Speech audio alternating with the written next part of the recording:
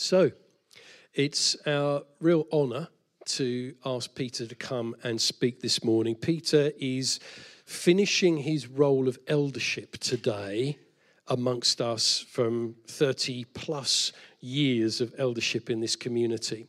And he's going to come and bring a message. Can we just stand and honour Peter and Angela as Peter comes to speak?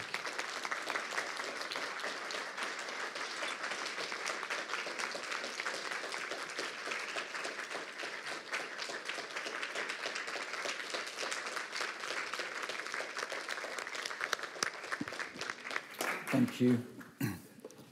It's Peter's way to always point at Jesus, and he's done consistently so for many years, but it's also right that as a family we honour both Peter and Angela. And what Peter's going to speak to us about today is really a foundation pad of who we are as a community together. So can we just pray?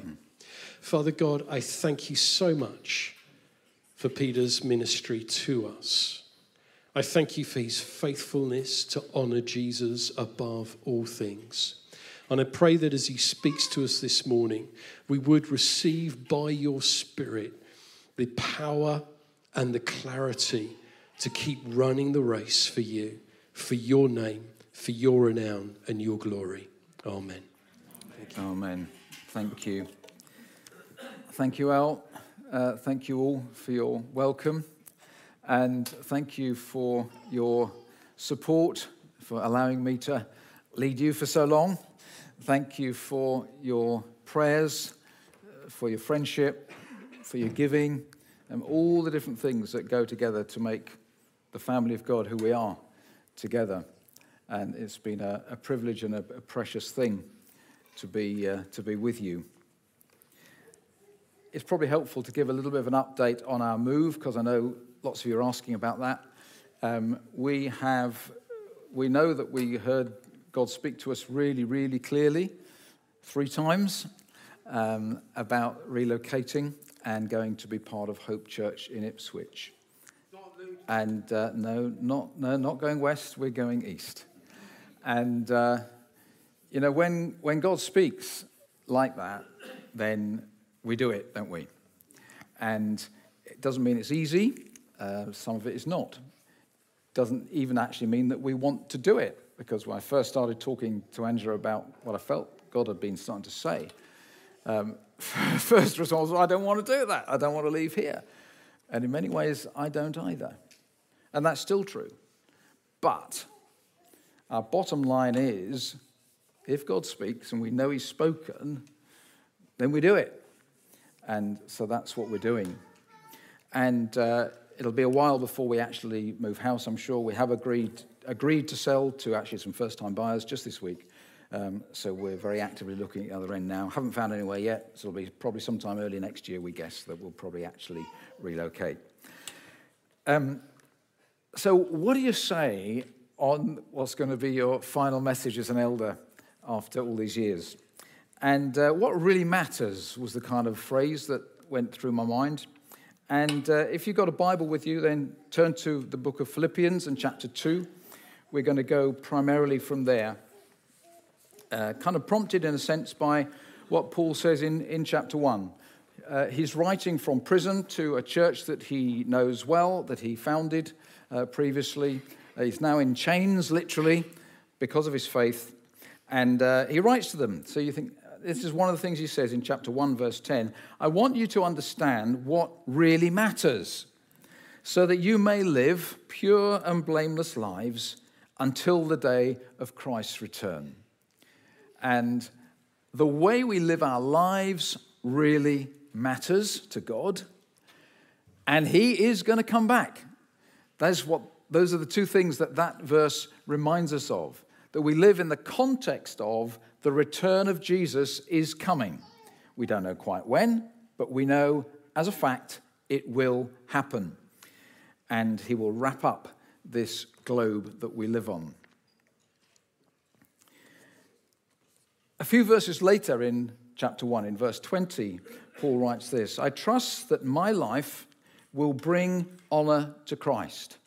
And that's what I've entitled this message, to bring honor to Christ. whether I live or die, he says. And I hope and trust that for all of us, to at least some measure, that is our heart's desire. That we want our life to bring honor to Christ.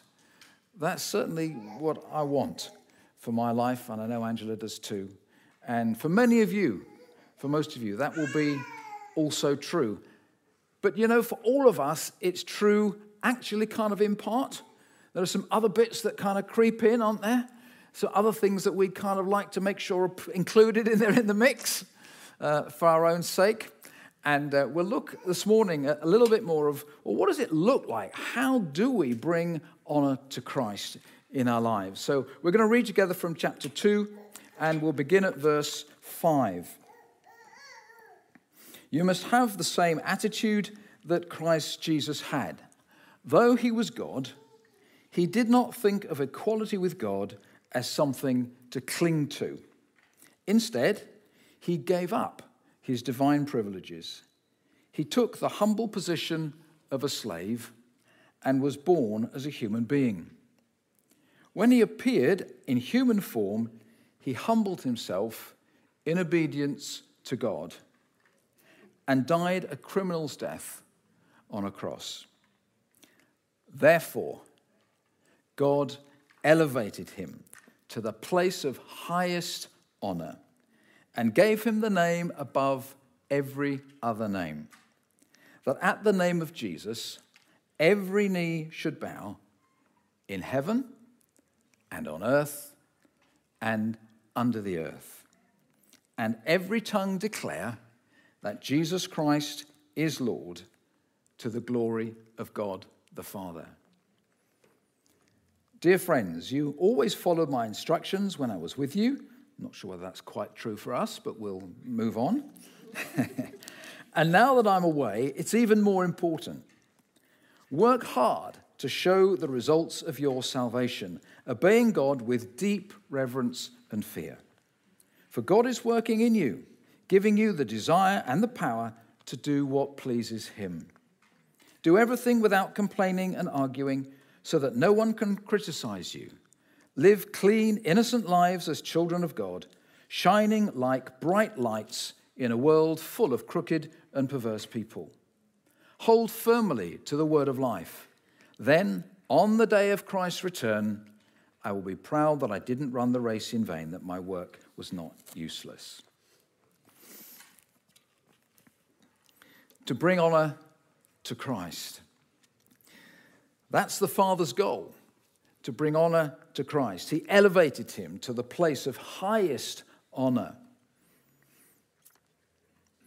And in Isaiah 61, when there's description of the work of God in his people's lives, it ends up in one section with these words: in their righteousness, they will be like great oaks that the Lord has planted for his own glory. And God is about restoring people's lives. That passage was prophetic not only for the people of Israel, but also for the new people of Israel, if you like, the Church of Jesus Christ on the earth today. And that applies to you personally, to each one of us, that our lives would display his glory to the people amongst whom we live and work.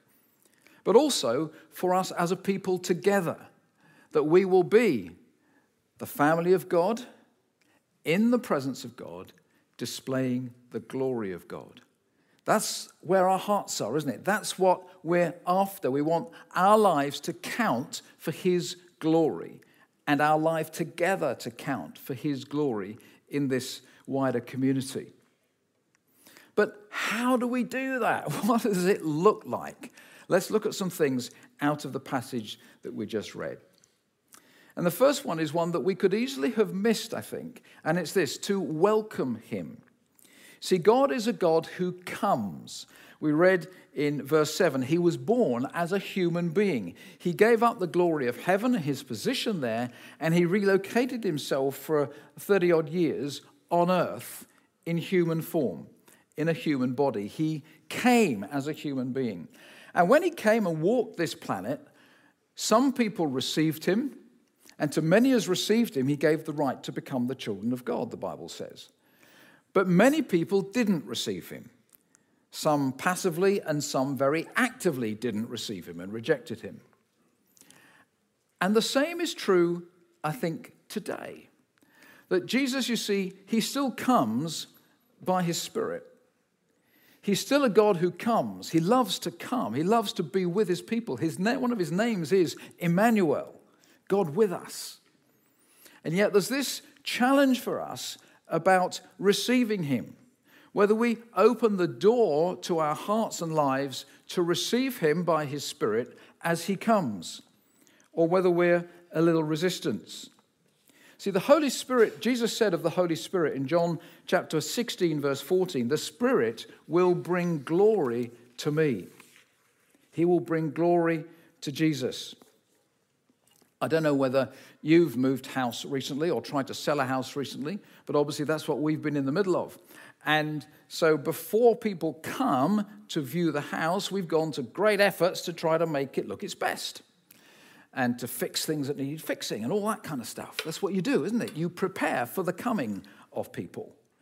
God wants us to be prepared for his coming. If necessary, to go to great efforts. When people came to view our house a couple of weeks ago, and we were spending time with them, they're actually with us for an hour and a half, and asking lots of questions, but we had prepared, we were prepared for them to set the agenda, just ask us questions, we'll tell you whatever you want to know, and we gave them time. And that's sometimes the challenge for us, individually and collectively. Will we allow him to set the agenda and to ask the questions? Will we give him the time that he asks us for? Our journey as a church began, in a sense, in that dimension, I would say, in 1994 through 1997, when there was a significant outpouring of the Holy Spirit. Now, how many of you were here as part of this church when we moved in here in 1998? Can you just put your hand up? Yeah, so there's a handful. There were rather more in the first meeting. You've lived through decades with us on our journey. But if I just think back for a minute to that season, I think this is quite instructive for us. They will be able to tell you there were times when, because of the presence of God's Spirit amongst us and the nature of what he was doing, and when he comes, there are seasons and ways in which he works at different seasons of life, so it's not to be expected it's always the same forever. But in that season, there were a lot of people unable to stand and finding themselves on the floor because of the power of his presence. There were lots who burst out into laughter as the joy of the Lord was filling them afresh, and that's what they needed. There were others who burst into tears, and there were a lot of tears. There were others who were shaking, jumping up and down, spontaneously manifesting demonic spirits and needing to be delivered. There was all sorts going on, and it was very messy. Now, I'm not saying that as God comes, that's what it always looks like, because he's a creative God and he does what he needs to do and he knows we need him to do at any one time. My question to you and my challenge to you is this on this point. If he comes in real power and presence again, will you receive him? We had the privilege of being able together as the people of God live through that season, and actually not one person left the church because of it. Why was that? I think it was significantly because we really made effort never to hype anything. It was always about what he did, not what we were doing. And you say, what? Nothing to do with me, it's him. We're committed, aren't we, to pursuing God's presence. And it will always look different. It won't look the same. But Jesus said in Revelation chapter 3, writing to a church, not to unbelievers, to a church. And he says, I'm knocking at the door. Behold, I stand at the door and knock. If anyone opens the door, I will come in and have fellowship with him. Now that gives us a choice, doesn't it? Of either opening the door or not. It's a bit kind of frightening, really, that he gives us that opportunity to close the door or open it. And it wasn't written to unbelievers, it's written to the church. So the question is, what's in your heart? Are you willing this morning to say to him again, Lord, I open the door of my life to you.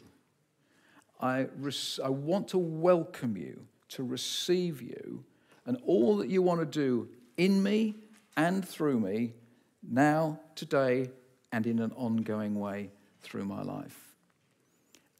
Do you know, the best thing about this is he is totally trustworthy. He is always for our good. And if I've learned one thing, it's that we can trust him. And when you trust somebody, you can let them in. You can welcome them. Many of you will have little spy glasses in your front door. So if somebody knocks at the door, especially in the dark, you can look to it and say, who is it? And if you know you trust them, you open the door. And if you think, I don't know who you are, you might decide not to open the door. But we can trust him, can't we? We know who he is. We can open the door and say, Jesus, welcome. By your Spirit, come into my life, come into my heart. Come and take control. Be in charge. I'm yours, as we sang a little earlier. God has graciously put a residential anointing on us as a people, as Julian Adams prophesied some years ago. And it's true. Time and time and time and time again, people come amongst us and they say afterwards, God's here. That is so, so precious. And it's as we personally open our hearts and lives to him on an ongoing way that we will remain and retain that. So that's my appeal to you. I had the absolute privilege a few weeks ago up in the Outer Hebrides of being able to arrange to have some time with a gentleman called William, who is now 95 years old, but who was saved during a revival of Christianity in the very beginning of the early 50s, 70 years ago. And I'd spoken to the pastor of the church during the midweek, and he said there are 3 members of the congregation still alive now who were saved in that revival, and he said there's something different about them. And when I sat down with William, I could feel it. I thought, this is extraordinary. And here's a man of 95 who 70 years ago had a profound encounter with God, and it marked him for life. And he's different. And I said to him, William, what was it? What was it? And he looked at me, and he just said one phrase, God in the midst. That was it. That was his answer. I thought, yes, Lord, your presence is so precious. May we always open the door, open our hearts, allow you to come in personally and together to do what you want to do, how you want to do it. Welcome him. It's the first thing in honoring him, bringing honor to Christ, is welcoming him. What's the second thing? Coming out of the passage is this: it's to imitate Christ. It's have the same attitude that Jesus had, he said in verse 5. And that's a pretty daunting prospect. We've got a little picture we can come up now. That's my grandson Barnaby, who's just turned 3. You think, well, why on earth are you showing that picture? That is Barnaby being an Australian cricketer by the name of Mitch Marsh. If you bowled to Barnaby, say, all right, Barnaby, I'm going to bowl. He said, no, not Barnaby, Mitch Marsh. Mitch Marsh. I'm not Barnaby, I'm Mitch Marsh. And he was completely fixated on being Mitch Marsh and imitating him. So the Australians play in yellow, that's why he's got the yellow vest on, and for some reason a yellow hat as well. I'm sure he understands why he's doing that, I don't. But imitation. When you honor somebody and esteem them, revere them, you want to imitate them. And so for us with Jesus, you can change the slide now, thank you. How do we do that? The key is to embark on this extraordinarily daunting and in fact impossible journey to imitate Jesus. We can't do that. But in chapter 2, verse 13 that we read a few minutes ago, it says this: God is working in you. That's the key. Giving you 2 things. First of all, the desire And secondly, the power to do what pleases him, Paul says. And so he's not left you on your own. He's called you to this high calling of imitating Jesus, to bring honor to him by the way you live your life. But he hasn't left you to do it on your own. He's given us even the desire he gives us by his power at work in us. He gives us the desire to do it. And I believe he's actually regenerating some of that right now in your hearts. But he also then gives us the power to live it out. Thank God for that. He hasn't just left us to the impossible. We need to continually be receiving his Spirit for that reason as well. One of the things it looks like in the passage, verse 8, to imitate Jesus is he says he humbled himself. He gave up the glory of heaven and he humbled himself. Let's make sure that we're not looking for the glory, that we are humbling ourselves consciously and deliberately. We're not looking for the recognition, the stardom, the attention, whatever it might be. We're not trying to be on The Voice. You know, John the Baptist was asked, "Who are you?" When crowds were following him, there's some stuff going on, and people said, "Who are you? Are you Elijah?" He said, no, I'm not Elijah. Are you the Messiah? No, I'm not the Messiah. He was really clear about that. He was very clear who he was not. He didn't fall into the trap of just letting people believe he was more than he actually was. But he didn't do that. He did also say, I'm the one Isaiah prophesied about, preparing the way for the Lord. So he wasn't afraid to say who he was. We don't let this pendulum swim so far that we can't say we're who we are. But we stand on the ground also that says, I'm not that. And he said, one stands among you, the thongs of whose sandals I'm not worthy to untie. You know, the more we consider Jesus, the one who stands amongst us, the more we look at him, the more we appreciate who he is and what he's like, the more readily we will humble ourselves because we realize who he is and who we are. That's a really helpful and important thing to do. We welcome him, we imitate him, and then thirdly, we obey him. He humbled himself, verse 8, in obedience to God. In obedience to God.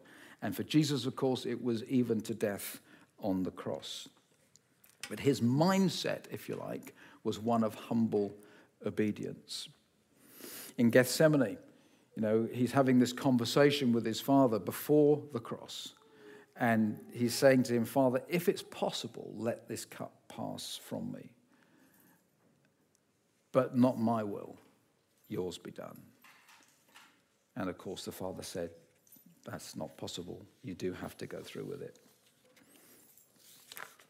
You know, there's only one reason that Ange and I are moving to Suffolk. It's because God's told us to. It's just, there is no other reason. But you know what? The psalmist knew that obedience to God was the best way to live. If you look at, I'll read it to you, so you don't need to turn it up, but it's Psalm 119, verses 44 to 45, if you're making notes. And the psalmist says this, I will keep on obeying your instructions forever and ever. I will walk in freedom, for I have devoted myself to your commandments. See, that sounds like a contradiction. You think, well, if you're devoting yourself to God's commandments, that doesn't sound like freedom. That sounds like slavery. But the psalmist knew that the opposite was the case. And may we know the same, that actually it's as we obey God that we find true freedom to be the people that God's made us and intended for us to be, doing the things that he's intended and made us to do as well. That's the true freedom, the fulfillment, if you like, of a human life, is fulfilling the will of God. And Jesus promised that this was the best way himself. He said this, if you obey my commands, you'll remain in my love. And I've told you this, why? So that my joy may be in you and that your joy may be complete. So if you want complete joy in life, obey God. That's what he's saying. And it sounds like a kind of upside down way of looking at things, but it is the true and correct way to look at things. That's the way it works. Mary said to the servants at the wedding when the wine had run out, didn't she? Do whatever he tells you, talking about Jesus.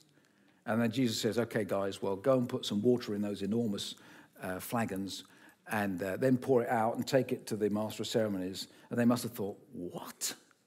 Are you mad? That's crazy. He's going to go bananas if we serve water instead of wine. But they did it.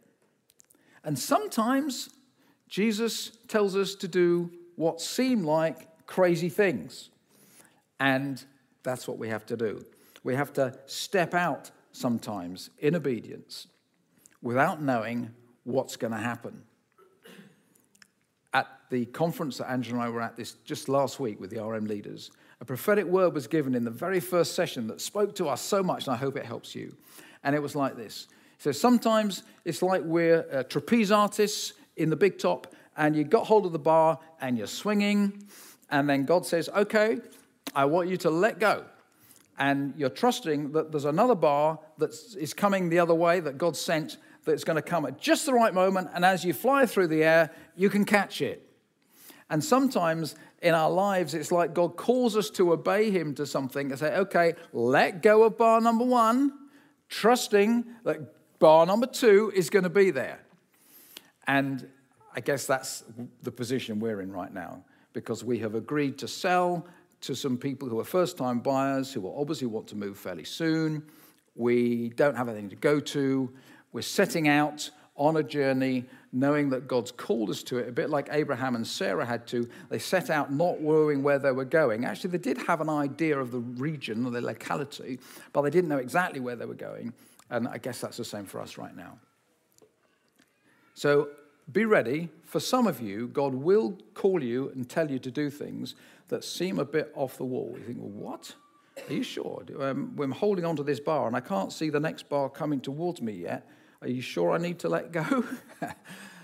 He might be calling some of you to some surprising stuff.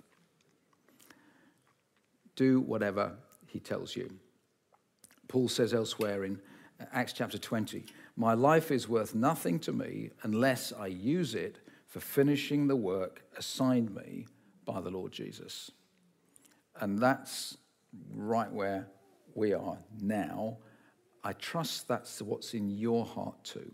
That actually, in the end, bottom line, what you're here for on this earth is to serve God and his purposes. The work assigned to you, because he has assigned role for every single one of his people. He has stuff he wants you to be doing. Your job is to ask him what it is and then do it to the best of your ability with his grace. So that's obey him. Number 4, elevate him. Therefore, Jesus, verse 10, that at the name of Jesus, every knee will bow in heaven and on earth and under the earth. Every tongue will declare that Jesus is Lord to the glory of God the Father. And that's the will of the Father, isn't it? That Jesus be elevated. And the Holy Spirit elevates Jesus, as we said a few minutes ago. The Spirit will bring glory to him. How do we do that? We elevate him in our hearts by putting him first, by making sure that it's his glory that is our motive rather than our own. And that's challenging.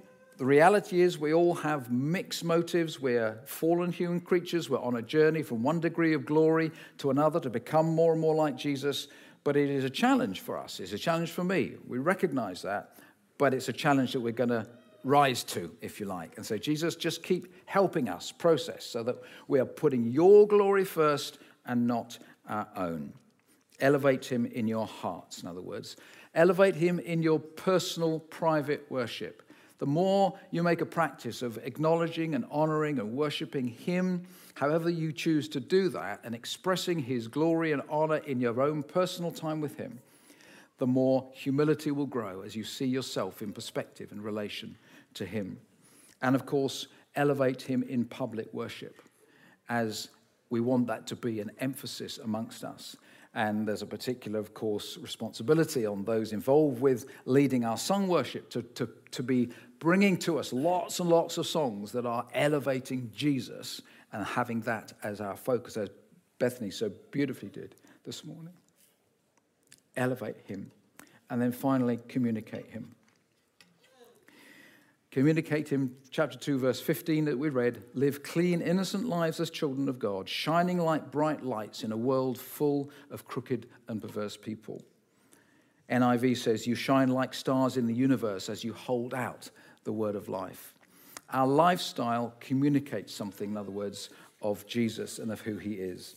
And may he give us grace as he works in our hearts, giving us desire and power to imitate him. Then the more and more that's happening, the more we will see him elevated. Communicate him with our lifestyle. But also, of course, communicate him with our words. Chapter 1, Paul is giving a bit of a gospel update to the church in Philippi about what's happening. He says, well, because I'm in prison, loads of prisoners and staff have heard the good news, so he's been talking. And he says in verse 13, because of my imprisonment, most of the believers here, where he's writing, have gained confidence and boldly speak God's message without fear.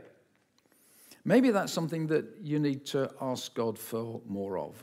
Confidence to speak on his behalf, to put in those words, to offer to pray for people, to take the opportunity that you can recognize is in front of you, just to say something about your faith. It might not be to preach the entire gospel, but it might be to say something about your faith and who you're following that then may open up a conversation. You never know what God might do. That was one of the joys for Andrew and I of being away in the summer in our camper van for 3 months, was so many times we had opportunities to talk to people because we had a bit of time and they had a bit of time. And so when the opportunity presents itself, let's make sure we take it. Let's make sure we take it. You maybe need to ask God for more confidence so that you can do that. Let's be doing that as well. Let's pray together, shall we? Can I ask you to stand for a few moments as we come to pray and to respond to what God's been saying today? I just want you to ask you to just reflect before him on what he's been saying to you today. And it will be different things for different people. And there may be a particular area, if you like, of response that you know God's kind of touching you on something. I'll just, while Bethany plays a little, I'll just give you a little recap to help you. Is it that he's calling you to welcome him? It may be that you know that you're listening this morning or online and you've never actually welcomed him for the first time into your life.